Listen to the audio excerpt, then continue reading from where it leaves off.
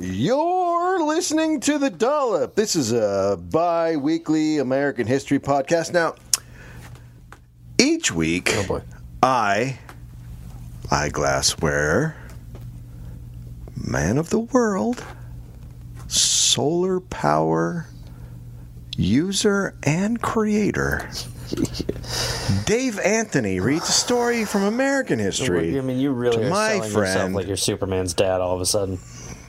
Gareth Reynolds, who has no idea what the topic is going to be about. I'm not making the solar energy right now because you're acting like you create solar energy with I do. Your hands. I create it on my roof. No, but you're acting like you do it with your hands. You do not make it. I make it on my roof. The panels. And I give it to the people. You give it to yourself, you selfish prick. This was a terrible conversation. Man of the world. Also, not going to Thailand, man of the world. Interesting. I'll do one bottle. People say this is funny? Not Gary Gareth. Dave, okay. Someone or something is tickling people. Is it for fun? And this is not going to become the tickling podcast. Okay. You are Queen Fakey of Made Up Town. All hail Queen Shit of Liesville. A bunch of religious virgins go to mingle. And do what? Pray. Hi, Gary. No. Nicely done, my friend. No.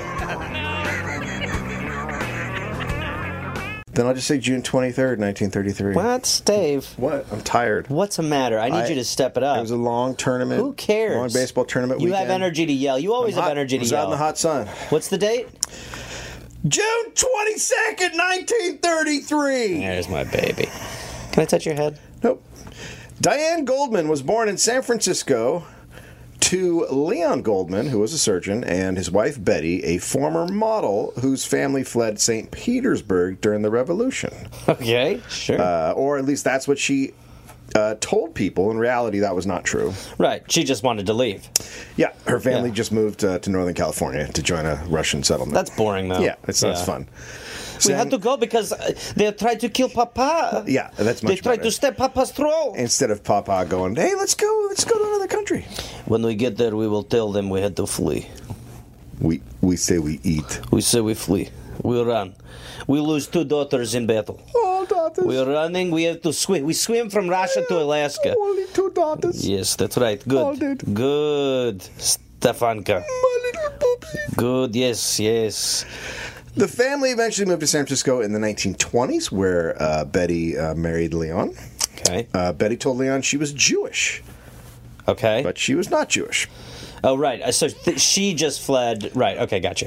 Sorry. Then young Diane was born. That's who we start with, Diane Goldman. She grew up in a mansion on a cul-de-sac in San Francisco's exclusive Pacific Heights neighborhood. Sure. Her father was a very successful, wealthy doctor. How close is that to the Full House house? It's got to be the same house. Great. That helps a lot. Diane, as a kid, took horseback riding lessons. Sure. She had 2 other sisters. Her middle sister, Yvonne, said their mother was unpredictable. Well, it sounds like it sounds a little like that. Quote, if she was braiding her hair and the rubber band broke or the ribbons weren't found, then it was like a major explosion, a total loss of control. She would hit you, pull your hair. There's one picture where Diane and I both have tears in our eyes. It was a really formal portrait. What? During a formal portrait, she beat them? They're both crying. It sounds like she might have. Okay. So don't break rubber bands around Mom. Yeah. Well, I mean, to be fair, Mom's braiding the hair, so Mom's breaking them. But don't have hair that causes Mom to stretch the rubber band and break it. Don't. I'm scared. Oh, my God. Did the rubber band snap again? You know what Mom have in common with rubber band? No. I, too. No. Close to snapping. No. You're bad girls. No. You girls make me look so foolish. No. That's Mom. it. I'm getting beating spoon, not stirring spoon. Beat you little. We fled, I tell you. Mom. We was about to be killed. No, that's not true. I know, but I'm sticking to the tale from prior story. Diane took the brunt of it, as she was the oldest. It's especially your fault, rubber band snap, Diane. Diane's mom would sometimes lock her out of the house and force her to sleep in the family car. Sure, that's safe. Come on, it's the 40s. That's what you do. Yeah. She once watched as her mother tried to drown her youngest sister in a bathtub. Okay, we're talking about a lot of red flags. This is normal. Real early? This is normal. Drowning is new. Yeah. Okay. So the three girls lived in a great deal of fear. Sure. When CT scans later became available, it was discovered that Betty's brain had atrophied, possibly due to a childhood illness. Encephalitis is, I think, what they thought. Or maybe she hit it when she was running out of Russia, when they were fleeing the fires. It's possible. The Great Russian Fires. I don't know if there were fires. 24. What? The Great Russian Fires of 24? 24. Of 24. 1924. The Great Russian Fires of 1924. Yes. Me and my daughters almost get. Well, they weren't born there. yet. Yeah, they weren't born, but they were inside of me as eggs. Yes. And so I flee with my two daughters. Yeah. My two eggs. Three. Oh my gosh! It's a miracle. Yeah. Now you have another one. Well, I have four more too, and they're in my pockets. You have three. I don't lie. She had chronic brain syndrome. Quote, judgment, reason, those were the facilities she lost. She could always pull herself together into a very beautiful woman and play the role, but you couldn't reason with her. Okay. All right. Through all that, Diane said she had a happy childhood and that her mother was a good mother. Sure. Okay, so lying's passed down. Her father and her uncle Morris started taking her to meetings at San Francisco City Hall when she was a child. Okay. Because kids love local government meetings. Oh, please, may I go to City Hall? Can I go to City Hall? Please. Oh, come on, they're doing one on zoning! Oh, take me to your taxes. Her uncle loved politics. Uncle Morris. Okay. Her dad was a Republican, while Uncle Morris was a Democrat. Okay. Uncle Morris would take her to Monday afternoon sessions at the SF Board of Supervisors, which he hilariously called the Stupid Visors. Oh, hello. Morris. Oh, my. You are a devil, Morris. I call them Stupid Visors. Naughty man. Also, Monday Matinee, great show, because you got stuff. the weekend. You built up a lot of questions from the weekend. Good. And it's a good place to bring a kid. Yeah. Uncle Morris would tell Diane, if she got an education, she could do this job. Okay. It says a lot about how much you hate your home life if you're going to these sort of hearings. Yeah. Oh, my God. Please take me, Uncle Morris, please. Yeah. I love the hearings. When she was young, Diana had some issues and was sent to a Catholic school to learn self-control. She said she finally felt at home at Catholic school because that was where she learned discipline. Okay. The girls enjoyed a wealthy upbringing. Quote, they attended private schools, wore expensive clothes, were indulged with riding, tennis, piano lessons, and were treated to white-gloved teas and luncheons at fine hotels and restaurants in fashionable Union Square. Sounds nice. So they're rocking it. Yeah, that sounds nice. Diane went to Sacred Heart. I love a gloved tea ceremony. Yeah. Oh, my God. Diane went to Sacred Heart High School, an exclusive school that trained girls to, quote, assume positions of influence and have the power to shape and change society. That's pretty interesting. Yeah. Yeah, okay. That's probably not common. No. Yeah. Sacred Heart's a tough one to get into. The governor's daughter was one of her classmates. Oh. Yeah. Fancy. First daughter. When she was a junior, Diane was named Queen of the Grand National Horse Show at the Cow Palace in San Francisco. Shouldn't that go to a horse? Huh? No, Grand National Horse Show. She won. She won. She was named Queen of the Grand National Horse Show at the Cow Palace in San Francisco. Are they allowed to? Huh? Okay. Have horse shows? Have queens. Yeah, I think you can have a queen at anything if you just... Believe it? You just put a crown on a lady's head and put a sash on her. You're a queen now. That's how queens work. You're queen of the horses. It's not like she's queen of California. She's just queen of an event. Horses. For a year, and then they're going to get a new queen. Yeah, but for a year, you can do a lot in a year. Look at Trump. And they cut off her head at the end of the year. Pardon? I think that's how the queen thing works. Okay. That's how it was at our school at homecoming. Kill the queen! She went to Stanford after. Okay. Graduating in 1955 with a BA in history. Now, back then, tuition was $750 per year. Oh, boy. Which would be about $7,000 today. Okay. For some reason, tuition at Stanford is actually $45,000, so I don't know how that happened. I don't remember, but I think we need it. Whatever it is, I'm pretty sure we need it. At Stanford, Diane was active. It should be free. Free. At Stanford, Diane was active in student government and joined the Young Democrats. She became student body vice president. Okay. Though it wasn't an easy campaign, at one point she went into a fraternity campaigning where she was heckled, picked up, carried to a shower, and then put inside and drenched. Oh my God.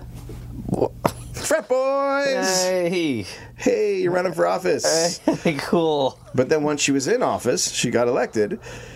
She struck back and denied the frat a permit for an overnight party. Okay. So fucking deal with that shit. All right, good. Yeah. She should cut off their showering ability.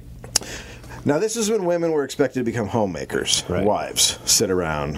Yeah. Clean the things up. I've got to have the potatoes ready. George is back at 5. That's right. Right. She clearly had her eye on politics, however. Though she did teach horseback riding on the side. Okay.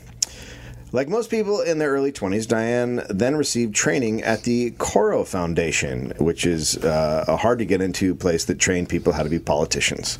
Okay. A year after finishing at Stanford, the 23-year-old Diane eloped with attorney Jack Berman. She sent a telegram from Reno to her parents announcing the message, which her sister said caused a, quote, firestorm. Oh, my, I'm sure.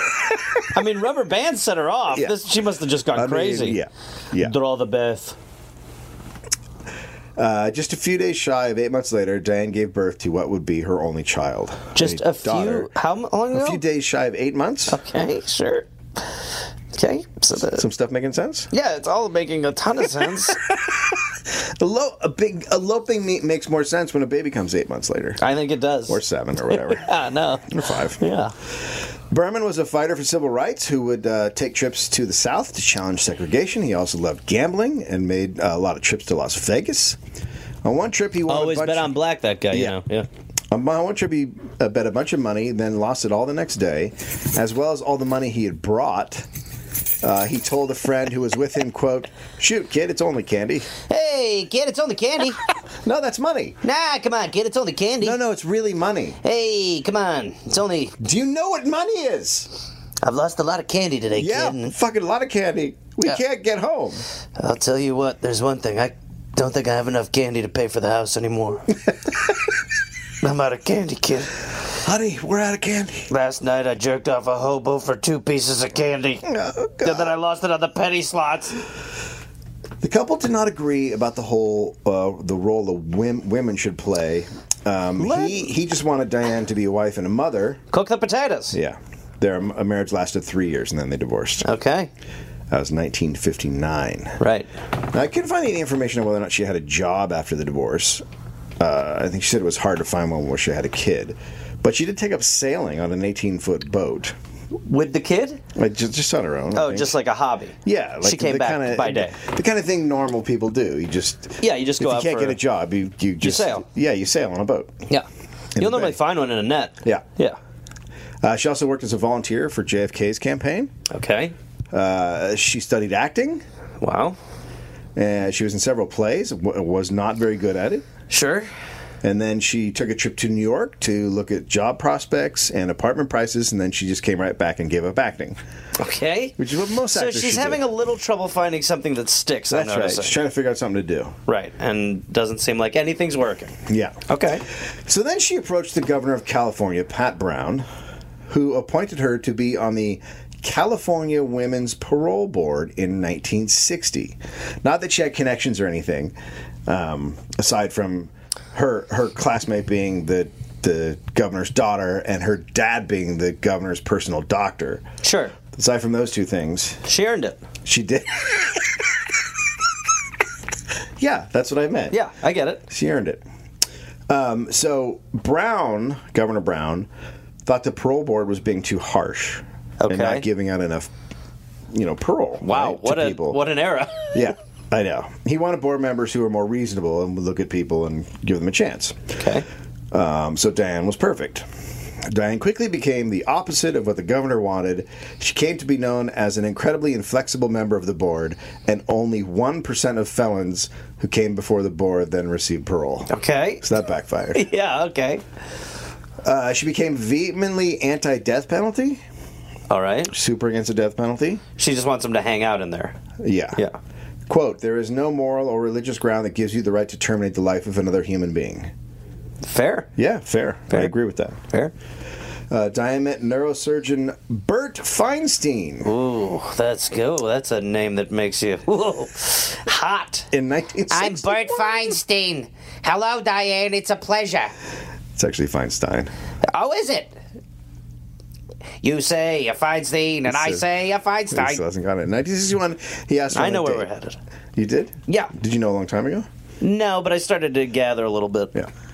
He was 19 years older than her. He rolled up in an beat-up old Chevrolet that had holes in the upholstery. Okay. For their first date. We like to call that upholstery, just to be clear. Keep going. Turns out he also owned a Rolls Royce, a Bugatti. It's a Rolls Royce. A Aston Martin, but the Chevy was the only car he would park on the street. Okay. Wait, so he... I don't understand. He came to pick her up in his shitty old car because he didn't want to park his nice cars on the street. So he just has the nice... He's like Leno in a way. Yeah, he's out of his fucking mind. So he's got cars in the garage, and then she's like, oh, this is a nice car. He's like, I have an Aston Martin, but I can't use it. Yeah, because otherwise people might scratch it or whatever. Yeah, or touch it. Yeah, touch it or look at it. Right, no, 'tis better to have it. I can't drive it. I hear the pour around here. Use it? What do you mean use the car? What are you, crazy? Look at all the pores. They'll touch it. They'll breathe on it. They'll get their dirty breath on it. So they dated for a year, and she finally agreed to marry him. Okay. And became Diane Feinstein. Okay. They moved. Jesus. They moved into a 13-room house in Pacific Heights. Why are you doing this one now? You'll see. Oh. Where some of the richest San Francisco residents lived. Okay. San Francisco was not the lefty bastion it came to be in the 70s, 80s, and 90s. In 1964, Stanley Bergman, a businessman and patriot... Pardon? He described himself. Okay. It's always a good sign when someone describes themselves as a patriot. I'm not a traitor. I love this country. Unlike you. You dirty monsters. I have a flag pin. He curated a, quote, pavilion of American flags in Civic Center Plaza in San Francisco. Okay. So he did love America. Yes, more than you. Yeah. Have you ever curated a I tried once, but the cops was being dicks. Fair. Yeah. I just want to put up these awesome flags. Come on, I want to celebrate it. So there's 18 flagpoles, and for years they'd not have flags on them for some reason.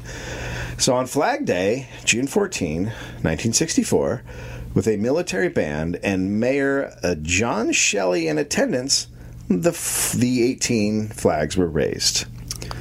Cool. Along with them, the Confederate battle flag was raised. What's wrong? Well, that one's bad. Well, it's San Francisco, though. Yeah, it seems like the right place for that. 2 days later, people were expressing their angry that the flag was being flown, particularly San Francisco African-American leaders. They didn't appreciate the Confederacy. For some reason... Now, Dave, let me jump in here. Yeah, go ahead. I've noticed something to this podcast. A lot of times you'll find that black citizens of this country do not approve of the Confederate flag. I don't know why. And it is a part of history. It's just a historical flag. It's to remind us of a time. Like not a better time. Like, for instance... Just an option. The Nazi flag is also a historical flag. It's a very... It's just history. Yeah, no, absolutely. Absolutely. Okay, so they're pissed. People are pissed because there's a Confederate flag flying. The Chronicle reported, quote, angry civil rights leaders calling the Southern banner a symbol of hate demanded that it come down. Yeah. James Herndon of the Negro American Labor Council called the flag, quote, the badge of slavery. Yeah. I mean, it is amazing how much we have to dance around what it is. Like, it is that. And people are like, that's not what it is. Yeah, that's what it is. It's what my pappy loved. Right. Oh. Bergman responded by saying, quote, all the flags come from the history of America. Come on! And whether we like it or not, the Confederacy was part of our history. Good Lord! You can no more take the flag out of a historical display than you can go to the history books and tear out pages on the Civil War. Okay, different. Yeah. I have this weird thing where I feel like history books are not the same thing as flags. Yeah, one suggests an attachment currently to it, and the other is reflection. So one is reading about a time in history, and the other's like, "Hey, it's back." Yeah, well, it's celebrating it. Flags are for celebration and for It's not bringing back the new Miller Lite cans. I've never walked by a flag and went, "Well, that's an interesting piece of history." Oh boy, thank God they no longer support that and only have it up there to teach us. That's what I'm gathering. The American Civil Liberties Union backed Bergman, as they always do. Sure. They always back that stuff. And so did the city government. Mayor Shelley decided the flag and the bronze plaque at the base would stay. The bronze plaque being... Yeah, I guess there was a bronze plaque about the What flags. an awesome time! What a great flag! This is when people fought not to own people. More like fun Confederacy. So he ordered, this is compromise. He ordered the U.S. flag to be put above the Confederate flag on the flagpole to, quote, symbolize American unity. Oh, that's nice. That's nice. So you get both sides, the North and the South. Yeah, it's good. It's good. Cool. Look, we're together now. Hey, don't argue this anymore. That's how you play it. There was a protest against Barry Goldwater, hugely conservative politician in the 60s. It was held a month later, and during it, the Confederate battle flag was cut down by activists. The bastards. Yeah. Police reported that the flag theft was the only crime committed during an otherwise peaceful gathering of 35,000 civil rights activists. Either way, this big event, so the flag never goes back up. Okay. Either way, this big event that Diane would have been very aware of because she's active in politics in San Francisco at the time. Sure. How old is she around this time? Early 20s. Okay. So she stays on the Woman's Parole Board until 1966, when she was named chair of San Francisco's Advisory Committee for Adult Detention. Okay. So it's a step up. Adult detention being... It's a jail. Okay, but it's right, okay. Yeah.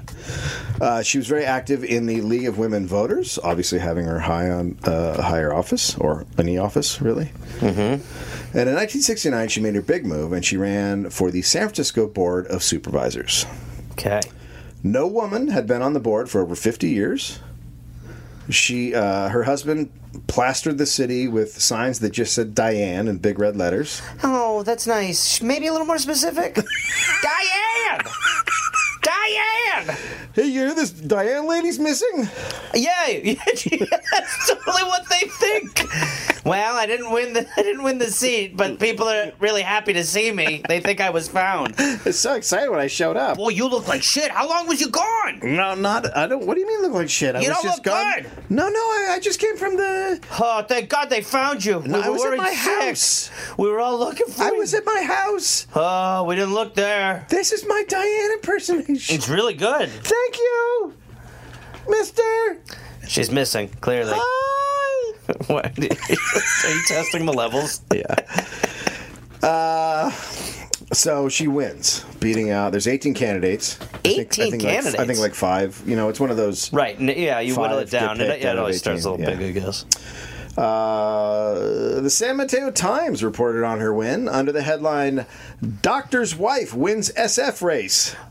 Missing lady found and wins.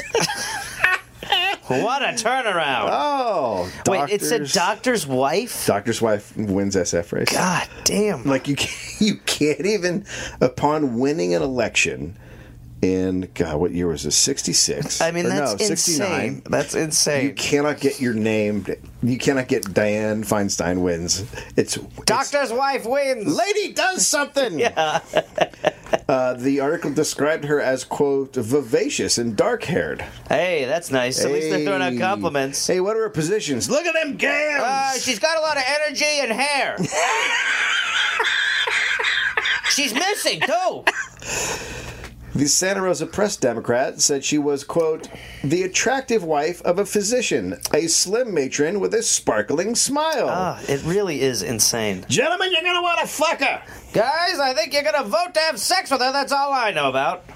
The next day, a UPI story described her as, quote, an attractive wife who was 5'8" brunette with flashing eyes. What is going on? I just wait until you see the Bikini Congress. Bikini Congress. Oh, she's got great boobs. Hey, I'm coming out and saying it. What are her positions? No one's objected so far. Their position is I'd like to get up that skirt, Jimmy. Oh, there's a couple of positions I'd like old Diane in. Well, the media was not taking her seriously, obviously. Her opponents grumbled about her heavy campaign spending, which had been $75,000. It's such a weird paradox where, like, the opponents are like, we will take you for your worth. We have issues with your character. And the people are like, man, lady does it all in a dress. Right, so the media does not take her seriously at all. It doesn't even mention her name in a lot of these. But then people who don't like her are like, I'm worried about her politics. Yeah, the people who don't like her are like, well, she spent a bunch of cash! Come on, what do you mean? She could have done that. She's a lady. Most of the money was provided by her father and husband. As a supervisor, she was part of a centrist bloc and was generally opposed to the lefty mayors, because it's San Francisco. Sure. Soon after being elected, she explained why women make superior public servants over men. Okay. Quote, a woman does not have to make decisions based on the need to survive. She can cut through the issues, call shots as she sees them. She was saying that since women didn't have to work, didn't have to have jobs, they would be better at making decisions. Because the position only pays like a few thousand a year. It's not a full-time job. Okay, so her point is like, look, I can handle this. I don't have a job. Yeah. Right, okay. Well, She's like, women are better. We don't have to have jobs. That's a fair point. While men... I mean, it's a terrible... While men are influenced by their need to make money. Yes. Well, Dave, I mean... There's a lot of problems. Well... I mean, mainly is that it is, it's not true, but it is like, I mean, our government is just, all these guys are like, well, take my money. I mean, the real truth is, what she should have said is, only rich people can do this job. Right. That's all it was. Right. Diane was considered to be a conservative member of the board and was strongly against a campaign to stop marijuana busts that were so frequently done by the SF police. She was trying to stop that. No, she was for... She was for the marijuana bus. She was for the marijuana bus. All right. One day... Dave, I'm not going to lie, it's a problem for me. I know. Yeah. I knew that would be a serious problem for you. It's like, not cool, dude. Yeah. Okay, bro. You know what I mean? Mm-hmm. Yeah. Screw that, man. Okay. I get it. It's a good argument. All right, sweet. Yeah. This is a great argument.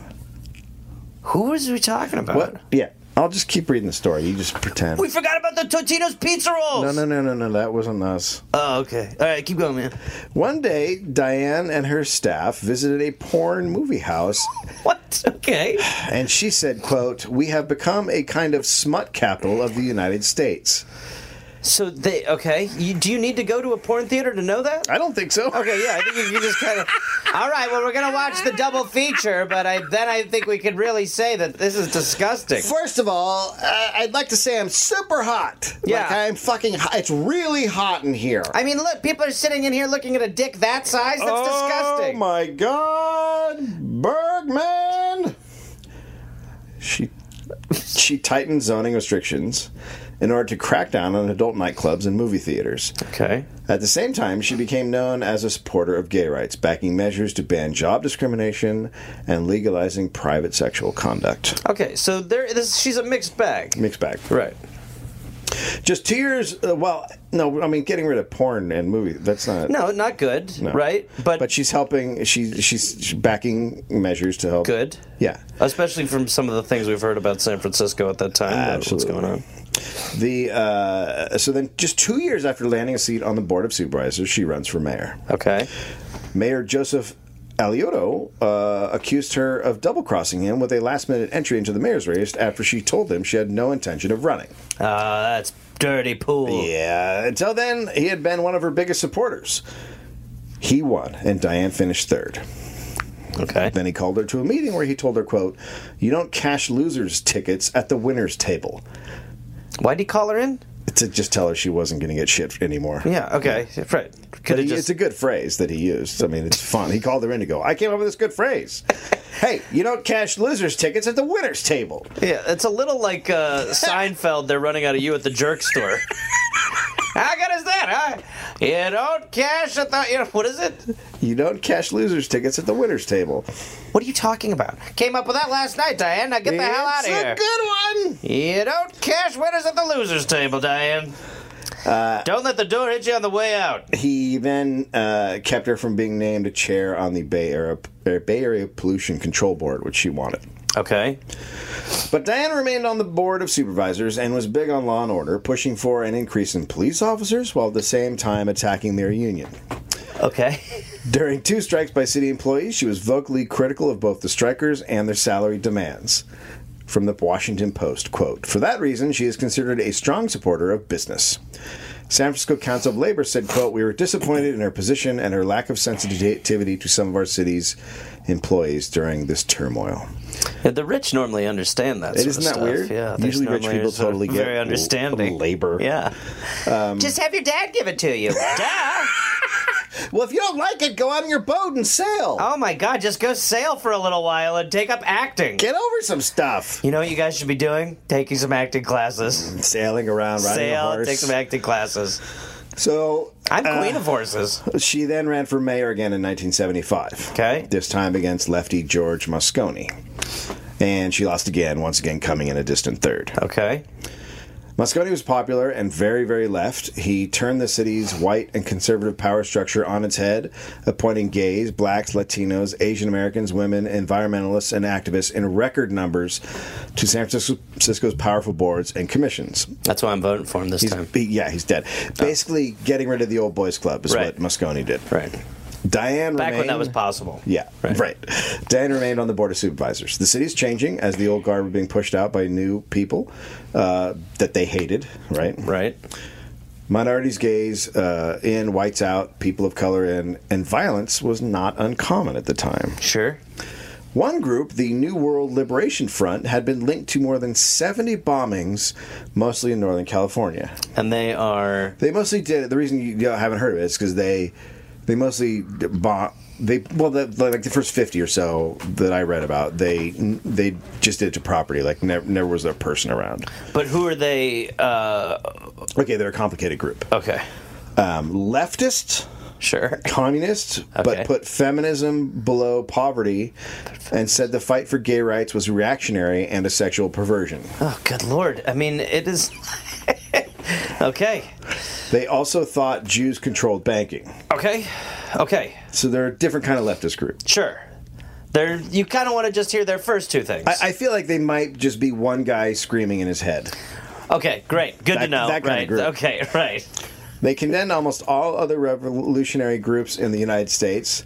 Oh, and they wanted more health care in San Francisco jails. Oh, my God. So they had a hot issue. Health care for every prisoner. That's not what we're going for right now. And the Jews run the banks. Come on, the Jews run the banks.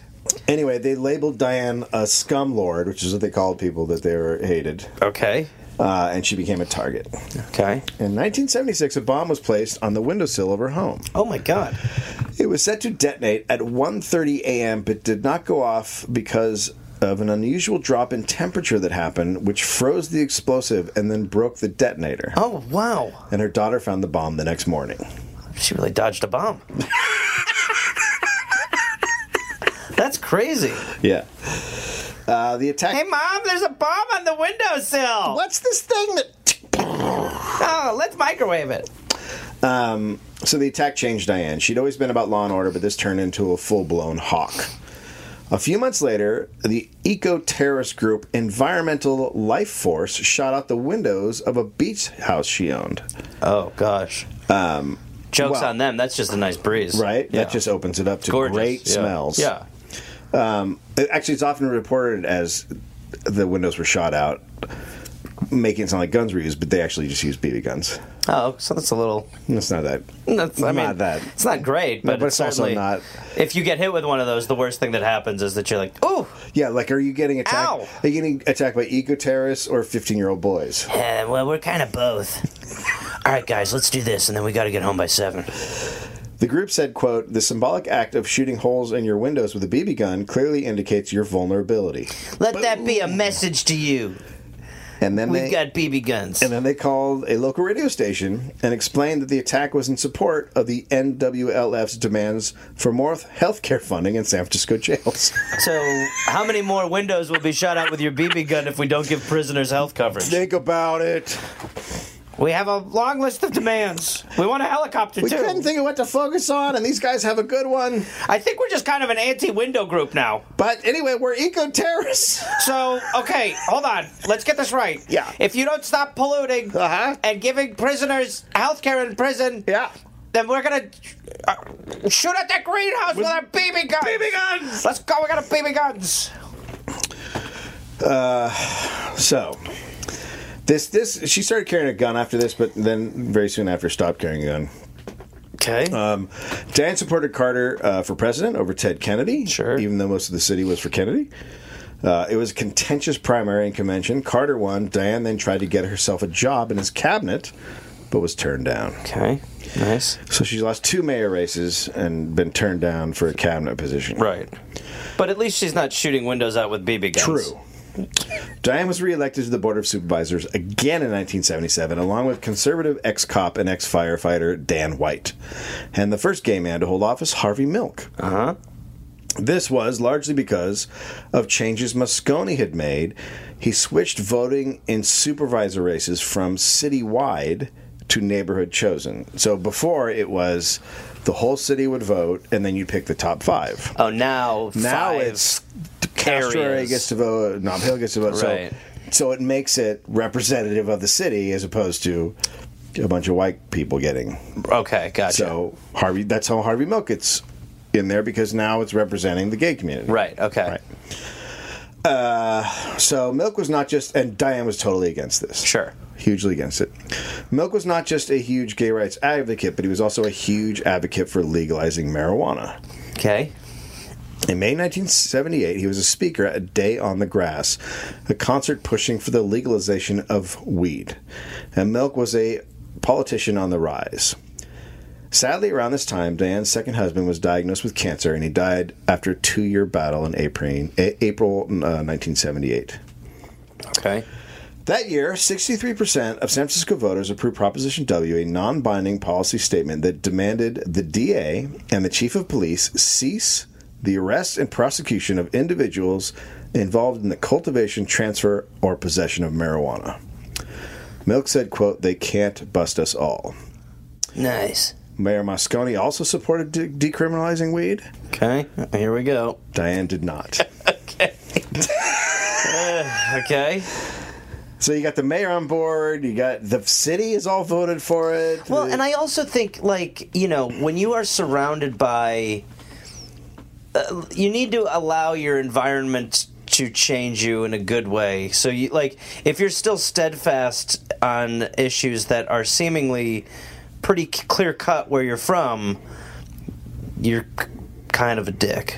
Well, you're withholding... Or you're not paying attention, or you don't want to pay attention, or you're just rich. Yeah.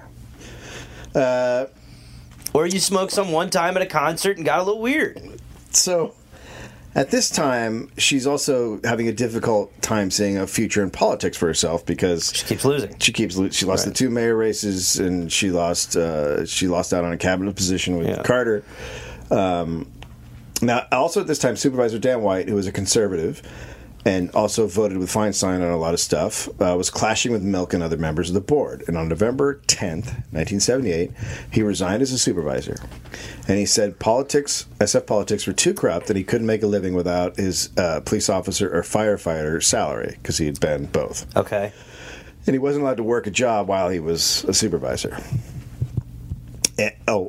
I guess a city job. Okay. And then the baked potato stand he had opened at Pier 39 failed. Okay, wait. Sorry. What? Oh, man. So he's okay with baking potatoes? Yeah. Well, baked potatoes, yeah. Not humans, just potatoes. Anyway, it failed. Oh, I wonder why. I can't imagine. Who wants a walking potato? Get a potato here. Who needs a walking potato? Potato on a stick. We got walking potatoes here. That is like, as far as food to get from a stand on the fly, a baked potato is very low. It's $1, Sid. Just go ahead and reach your hand into the oven and grab Jesus, that potato. It's hot as shit. Yeah. Here is a napkin. Okay. What are the you want toppings? Butter, Okay, well, yeah. pepper, I feel like if pepper's your second one, I'm not happy with your toppings options. ketchup. I don't want ketchup on my baked potato. I got mustard, relish, I'm going to get pizza from this guy. sauerkraut, Oh, good Lord. onions. Oh, close that drawer. It stinks. Anyway, so That's it. You can't make changes in politics. I'm going to open a baked potato stand. but then, so 4 days after he resigns, he comes back to Mayor Moscone and asks him to reappoint him. Yeah, I lost a lot of money on a potato business down by the pier. Hey, listen, I can't be a cop or a fireman anymore. The potato thing's not working out. What's the potato thing? I opened a potato stand down at Pier 39 where all the tourists are. What, in the last 4 days? The new tourist place. Yeah, Okay, called White's Potatoes. And we cook them hot. well, we used to cook them hot, and then we had a problem. The last day we've been cooking them cold. Nobody told me it takes 40 minutes to cook a fucking potato. You know what the problem with the baked potato is? People's topping expectation is limitless. What the fuck is wrong with just eating a potato? Just eat the potato. Like I did as a kid. Everybody wants you to cut it in half, put in sour cream, Jesus have Christ. bacon. We used to take them out of the ground and just chew on them walking to school. Which was the original business model. Potato chewers. Man. So he comes back and asks for the mayor to reappoint him. Imagine hearing that idea from him if he's your friend. God. So I think I'm going to open a baked potato stand. What do Just- people love when they're near the ocean? Hot potatoes. Guy, you can throw them at the seals. Man, They you can love do 'em. fries, too. No fries. No fries. Baked What the potatoes. fuck's the matter with you? No one likes fries. Fries? People like their potatoes with a skin. Yeah. Something you need with a fork to eat. That's right. So he comes back to Mayor Moscone, and Moscone said, yes, I will let you start over again. You back on the board. Okay. Takes him back. But then he reverses his position and says no. Okay. Milk was one of the people who talked him into not reappointing White. Okay. Now, on November 18th, news broke of mass deaths of members of the People's Temple in Jonestown. 918 people in a murder-suicide, many of them from San Francisco. And Jim Jones was heavily connected to people in San Francisco politics. So now shit's getting weird. Right. Shit's getting weird. Now people are like, I didn't know Jim was like that. It's not a great month. Right. Meanwhile, Diane had gone hiking in Nepal with her new boyfriend, Richard Blum. Okay. Sure. Blum was rich as fuck. In Nepal, Diane became ill on her way up to a base camp, and she was forced to ride a yak back down the mountain while suffering from dysentery. So, yakking on a yak. So, yeah, total shit yak. Oh my god. Just shit on a yak. Please, no more random... Oh, Jesus. Oh, God. Oh, God. No! No, heal. Heel. Oh, Heel? oh, heal. Heal, boy. Oh, dear. Oh, God. Go. So, I'm going to sit on him like Mork. this great experience and this time in Nepal caused her to decide to quit politics. Okay. She told the writer, quote, I decided I would not be a candidate again for anything. Okay. So she arrived back in San Francisco with the intention of telling everybody she was out. And on November 27th, 1978, Diane planned to hold a press conference to announce she was leaving politics. Okay. But 30 minutes before the press conference was scheduled to start, Dan White entered City Hall through a window and shot and killed Mayor Moscone and Supervisor Harvey Milk. Okay, so she's... Mm-hmm. Okay. Diane found Harvey Milk. She pressed her finger to the bullet hole on his wrist, and there was no pulse. She later said, quote, when someone's dead, you know right away. And later that day, she announced the assassinations to the public. Wow. Being the next in line, Diane Feinstein was suddenly the acting mayor of San Francisco. I have nothing to say. My press conference? That was about riding a yak. Oh, yes, sorry. I wanted to tell everyone. One time I shit and puked all over a yak.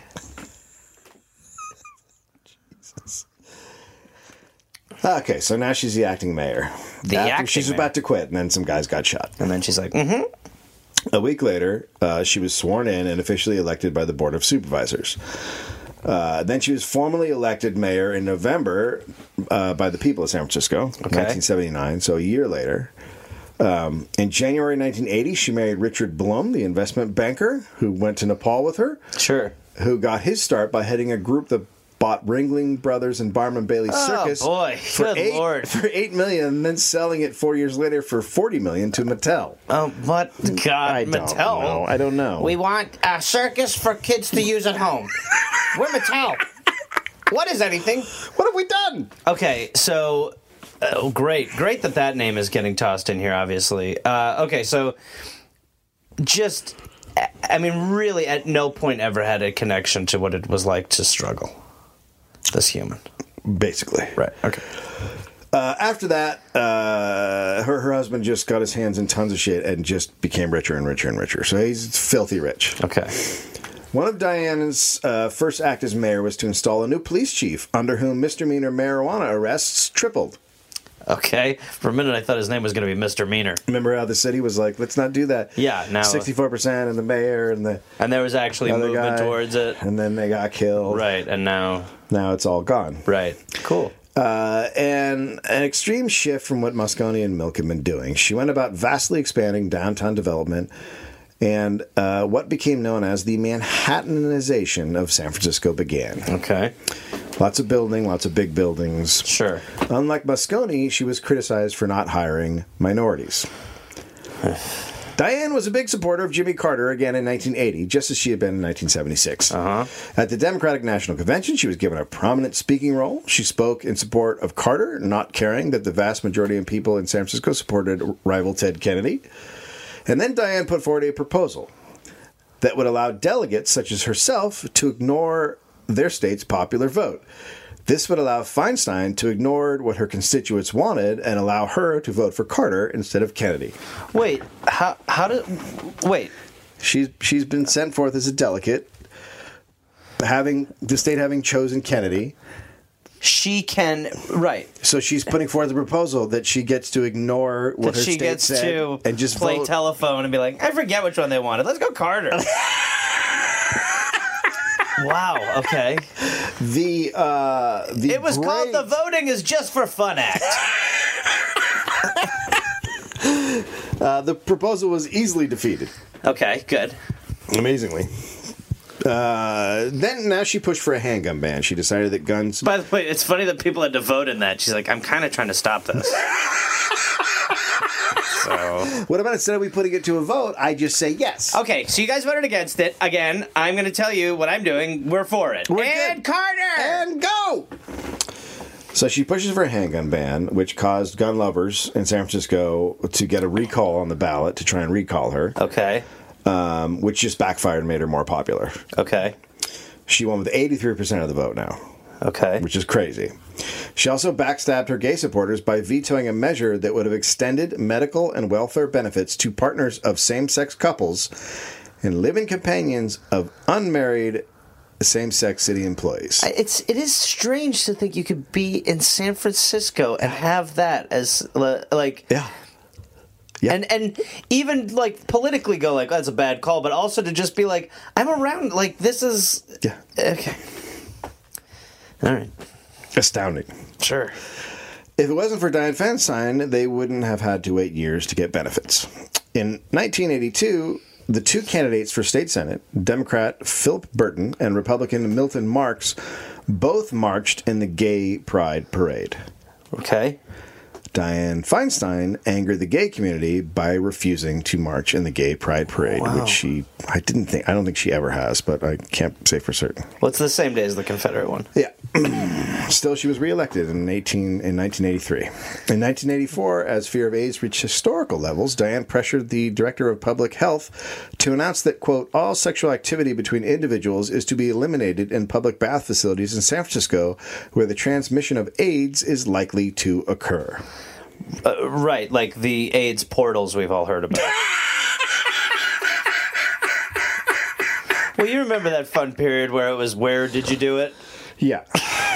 Yeah. You're in a high AIDS area. Put a rag over your mouth. You're going to catch AIDS. What are you guys doing? It's airborne. Also, what a great time this would be for gay couples to be able to extend medical benefits to their partner. Isn't that interesting? Yeah. What a strange thing. It's almost like people died because, well... Everything's going to be Feinstein. This included bathhouses, the back rooms of certain bookstores, and sex clubs. Diane sent plainclothes police officers into bathhouses to investigate and report about their findings. Well, we've kind of had a dalliance with this before. What I saw was so horrible and hot. Who is that? Hi, I'm Tom. What you made me realize is I've never been attracted to my wife. Why the hell were you in there for 2 weeks on a sting? It was so fucking great. Oh my god. Okay, you know what? No. Dudes naked. Yeah. It's so fucking You didn't go into a stall, did you? You probably have AIDS. So cool. It's so cool. I'm so sorry I got married. All right, that's it. I'm not sending any more of them in here. It's so cool, naked guys. Diane, I went to go do the sting. Uh-huh. And I met someone unbelievable. I'm sorry? And I've never been happier. I'm sorry? This is Greg. Hi, Greg. He's also working the job now, too. As is this other guy we met. A bunch of us are on the sting now. How many? Oh, lots. What I'm doing is I'm going in there and I'm making new cops. So I'm going to need a little more time with this one. Anyway, the investigators were shocked by what they had seen. In October 1984, she ordered 14 bathhouses closed, 10 reopened within 24 hours. Okay. Because it's not the fucking bathhouse. It's the fucking the cover with the shit. Yeah. In 1984, the Democratic National Convention was to be held in San Francisco, and there were rumors that Mayor Dianne Feinstein would be picked as Walter Mondale's vice presidential candidate. Okay. Feinstein wanted it bad. But to get it, she knew she'd have to win over some Dixiecrats. Those few Southern Democrats who still remained in the Democratic Party. Oh, boy. Time for something controversial. In April 1894, this is what the whole thing's been about. In April 1894, a Ku Klux Klan death squad had been acquitted of killing 5 leftists, civil rights activists, and union organizers in Greensboro, North Carolina, known as the Greensboro Massacre. The shooting was planned, executed, and blatantly a crime, and, as it is often in America, not punished. The day after the Klansman's acquittal, Diane approved the display of a Confederate flag at City Hall as part of a, quote, historic display. What? Wow. What? Is that weird? Does she know where San Francisco is? Wow. So... This is 1980? Yeah. You can only be elected twice. There's 2-term limit, so she's done. Still? She's done as mayor. She needs to move on. It was just 3 months before the DNC, and 20 years after someone else flew a Confederate flag that sort of upset people in San Francisco that there's no fucking way she didn't know about. Right. So, sure. So once again, leftists and African Americans were not happy about the Confederate flag being flown outside of the most left-leaning city in the country. And just one day after the acquittal of a KKK death squad. That's crazy. On April 15th, 1984, a rally at Feinstein's Confederate flag formed outside City Hall and around the flag that was flying on a 50-foot pole. Richie Bradley was a black man who had grown up in South Carolina. He was now living in the Bay Area, and a member, I should have looked up how to say this. It's either Spartacist League or Spartacist, but I'm assuming it's Spartacist League. Sure. Was a member of the Spartacist League. Okay. Which was a communist group. So they're commies. I gathered. He came down to City Hall as a part of the protest against the flag, dressed in a Union uniform. Okay. And then he climbed the pole and cut the flag down. Oh, wow. Okay. Oh, we have a hero. On the ground, what was left of the flag was then burned by Bradley and a member of the International Longshore and Warehouse Union Local 6. Sure. Catchy. As the flag burned, the crowd of black activists, socialists, and unionists broke into a chorus of the anti-slavery anthem, John Brown's Body. Okay. So how's Diane feeling? Well, newspapers in the Bay Area made it clear they were happy to be rid of the flag. But Diane didn't care. She had a new Confederate flag put up. What? Wow. So Richie Bradley and the Spartacus League went back hours after the flag had gone up, climbed the pole, and took that fucker down again. Okay. Jesus. This time, Richie tore the new Confederate flag into pieces. Okay. And Diane Feinstein, a white woman from San Francisco, a Democrat, a supposed champion for minorities of San Francisco, put the flag of the Confederacy, which California had fought against in the Civil War, back up in front of City Hall. Oh, my God. Richie Bradley. Oh, no. What is going on? Did he? Came back down What? and scaled the flagpole again. But this time, he replaced it with a Union flag someone had bought for him for $150. Wow. And this time, the police were waiting, and they arrested Bradley and charged him with vandalism. Then Diane Feinstein had the Union flag removed and shredded. What the fuck? Wow. I'm having a little trouble processing the amount of pushback to put a Confederate flag up. And this isn't it would be easier now, honestly. This is a time, like, we're not too far away from MLK being assassinated. Yeah. The riots, like, it's not that, it's just, under 20 years since then. There's still a lot of ripe shit. There's still a lot of KKK violence. There's still a lot of shit going on. And, of course, that's still here today, but it's fresh off the 60s. Right. And it's San Francisco. It's a fucked up time to do this. Yeah. It is, plain and simple, it is a fucked up time to do this. Is it a normal time to do it 3 times? Astounding. Shredding the North flag. Then she shreds the fucking Union flag. The flag that Californians fought under. To Diane, Richie Bradley was a criminal, but in the Bay Area, Richie Bradley was now a local hero. He could not walk into a bar or restaurant without having a drink or meal bought for him. Okay. Diane and the prosecutor tried to come up with a way for Bradley to pay for his actions through some form of restitution. But the news about Bradley's arrest was spreading. Suddenly, the phone started ringing at Mayor Diane Feinstein's office. Union leaders wanted the charges dropped. Letters poured in. Gore Vidal spoke out in favor of Richie Bradley and inscribed a copy of his new novel, Lincoln, with the words, quote, Lincoln would have also wanted the flag's symbolic removal. Okay. Despite the insult to African Americans living in San Francisco of flying a Confederate flag, Richie Bradley was prosecuted. Wow. But it was always going to be difficult to find a jury in the city who would convict him. Yeah. The trial ended in we suggest moving the trial to North Carolina. Where was the place where the KKK guys got away with that thing? South Carolina, that area. Let's do that. That courthouse. Greensboro. The trial ended in a hung jury. 8 people had been for acquittal. Okay. Of course. Yeah. After the trial, one juror shook Bradley's hand and said, quote, I would have done it if I had the guts. The juror then donated $20 to Bradley's defense and bought a subscription to the Marxist biweekly newspaper published by the Spartacus League. Wow. Okay. Like they got a convert out of it. Yeah. They probably got a lot of guff for bi-weekly, too. Yeah. A week later, to avoid the further embarrassment, the DA moved to dismiss all charges. Bradley did not want the charges to be dismissed. He wanted another full trial to get acquittal. Sure, yeah. He just wanted to be acquitted. Yeah.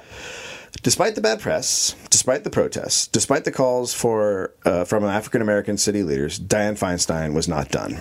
She was going to prove the Southern Democrats that she was down with the Confederate cause. What? At the end of June, Feinstein raised the Stars and Bars in front of City Hall. The Stars and Bars was the first flag of the Confederacy. This flag had been a call to arms for the slaveholders in 1861. It was also a great insult to the history of California, a state that had entered the Union as a free state in 1850 and supplied troops for the Union Army.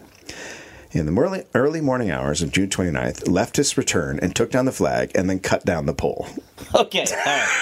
Finally. All right. Someone's pulled the root. Someone's like, you getting it? All right. You get it yet? No more polls. You get the point?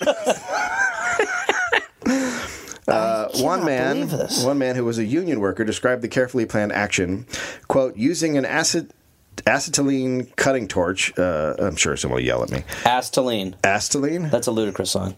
Oh, really? No. Oh, my God. Acetylene cutting torch, we first cut out a wedge, or fish mouth, to determine the direction of the fall. Okay. We were super careful. Yeah, that is nice. I mean, we rioted lightly. They had gone out of their way to make sure no one was injured at this time, and this time no one was arrested. Okay. That was the end. No Confederate flag flew at San Francisco City Hall ever again, and Dianne Feinstein was then passed over for vice president in favor of Geraldine Ferraro. The Mondale-Ferraro ticket was soundly defeated by Reagan. In a CNN profile in 2017 titled Badass Women of Washington, Dianne said the failure to be nominated was a choice between a blonde and a brunette.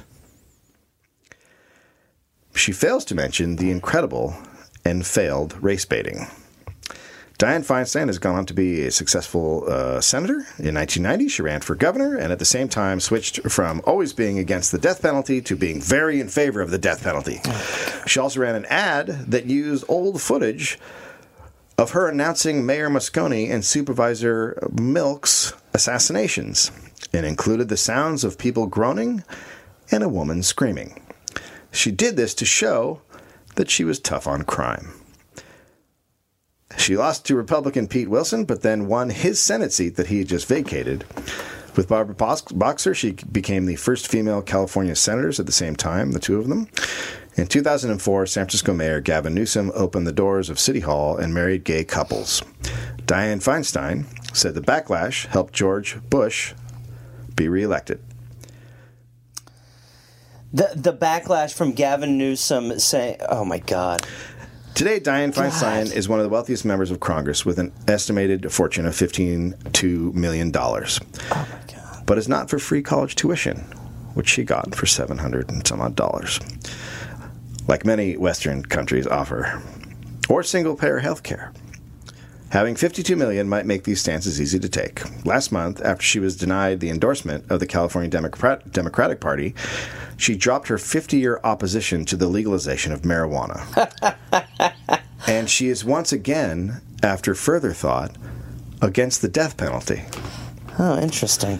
Flags can be purchased from Dianne Feinstein's office for as little as $11. Confederate ones? Just enclose a check payable to a keeper of stationery to Senator Dianne Feinstein. Attention flag request.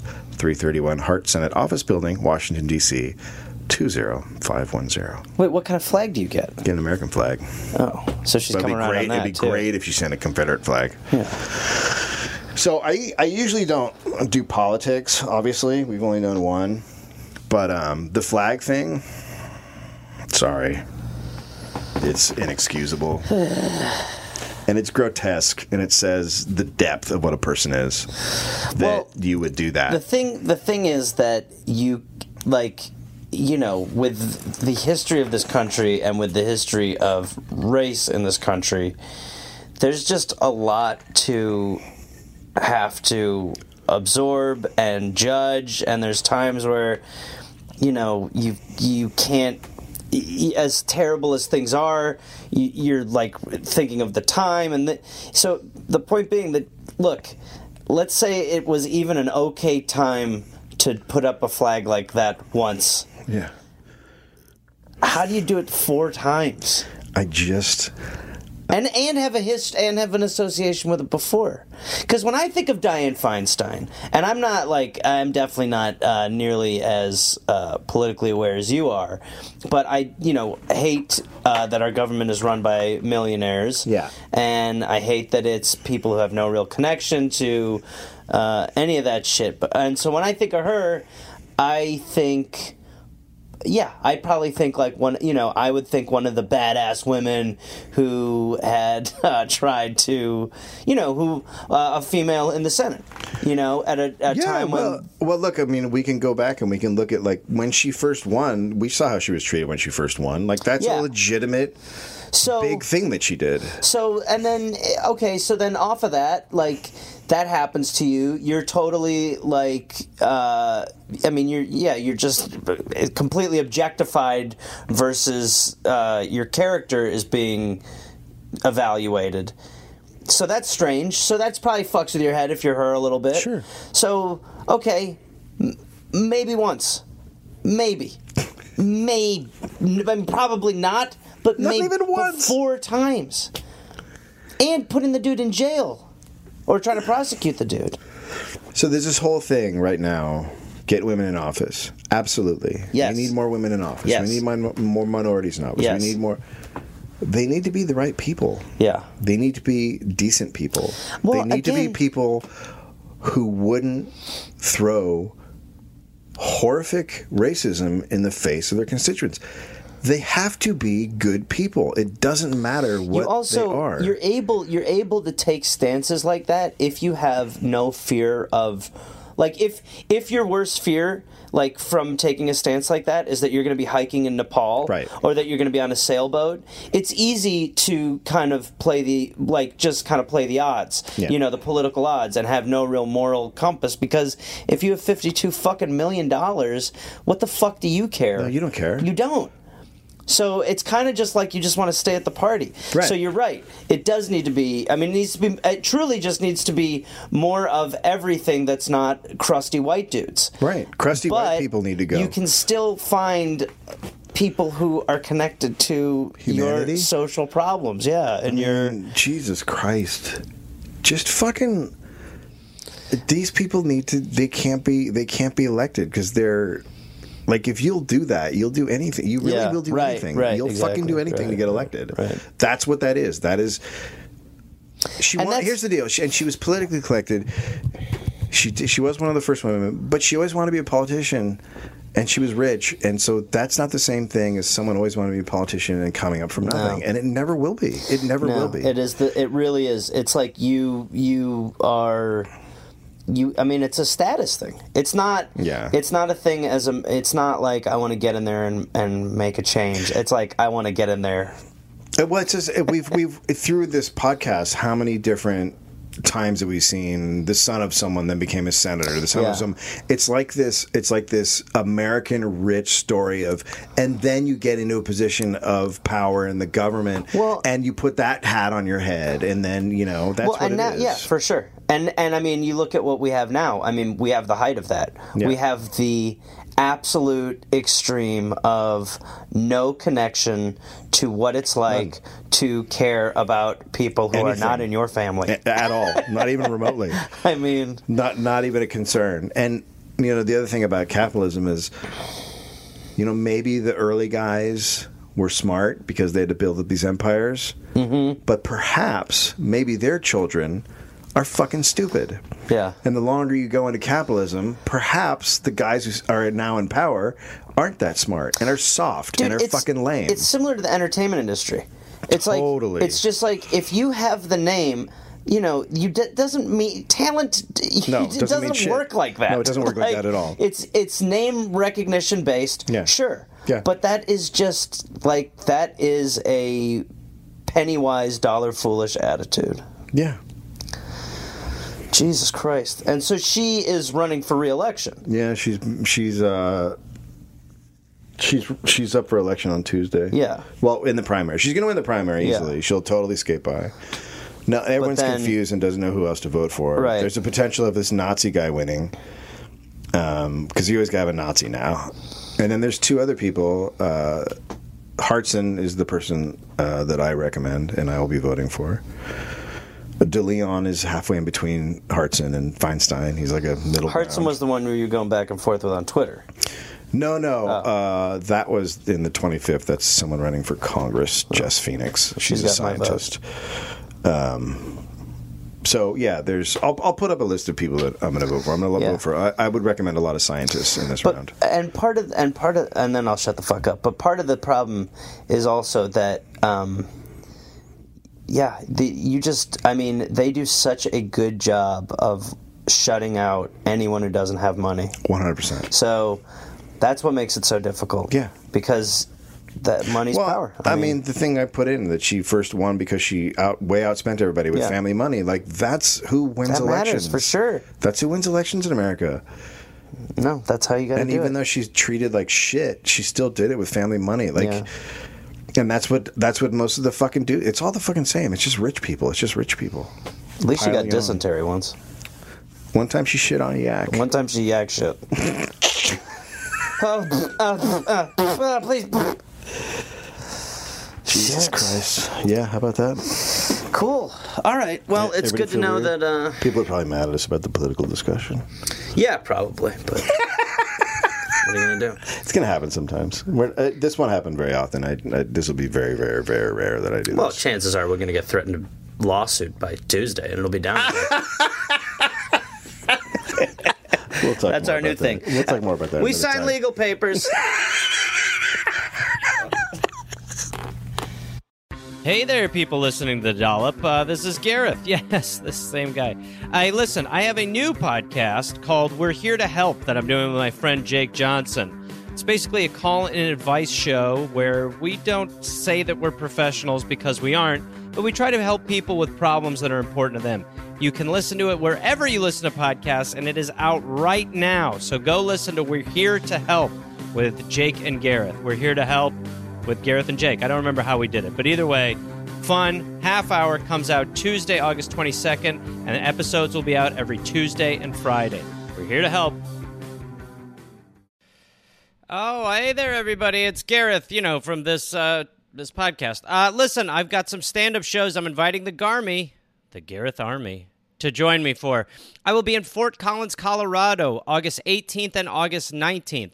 I will be in Minneapolis, Minnesota, August 24th through August 26th at Acme. I will be going to the UK in September. Please join me. I will be in Glasgow, September 13th, London, September 15th, Dublin, September 17th, and September 19th, Manchester, Birmingham, September 20th, Bristol, September 22nd, and Cardiff, September 24th. And then in November, I'll be in Australia. November 10th, almost sold out, I think. I'll be in Melbourne, Australia. Then I will be in Northbridge, Australia on November 15th. Adelaide, November 16th. Canberra, November 17th. Brisbane, November 18th. And then I will be in Sydney on November 24th. Go to GarethReynolds.com for tickets. Garmy, let's get at it after it. Let's see you there.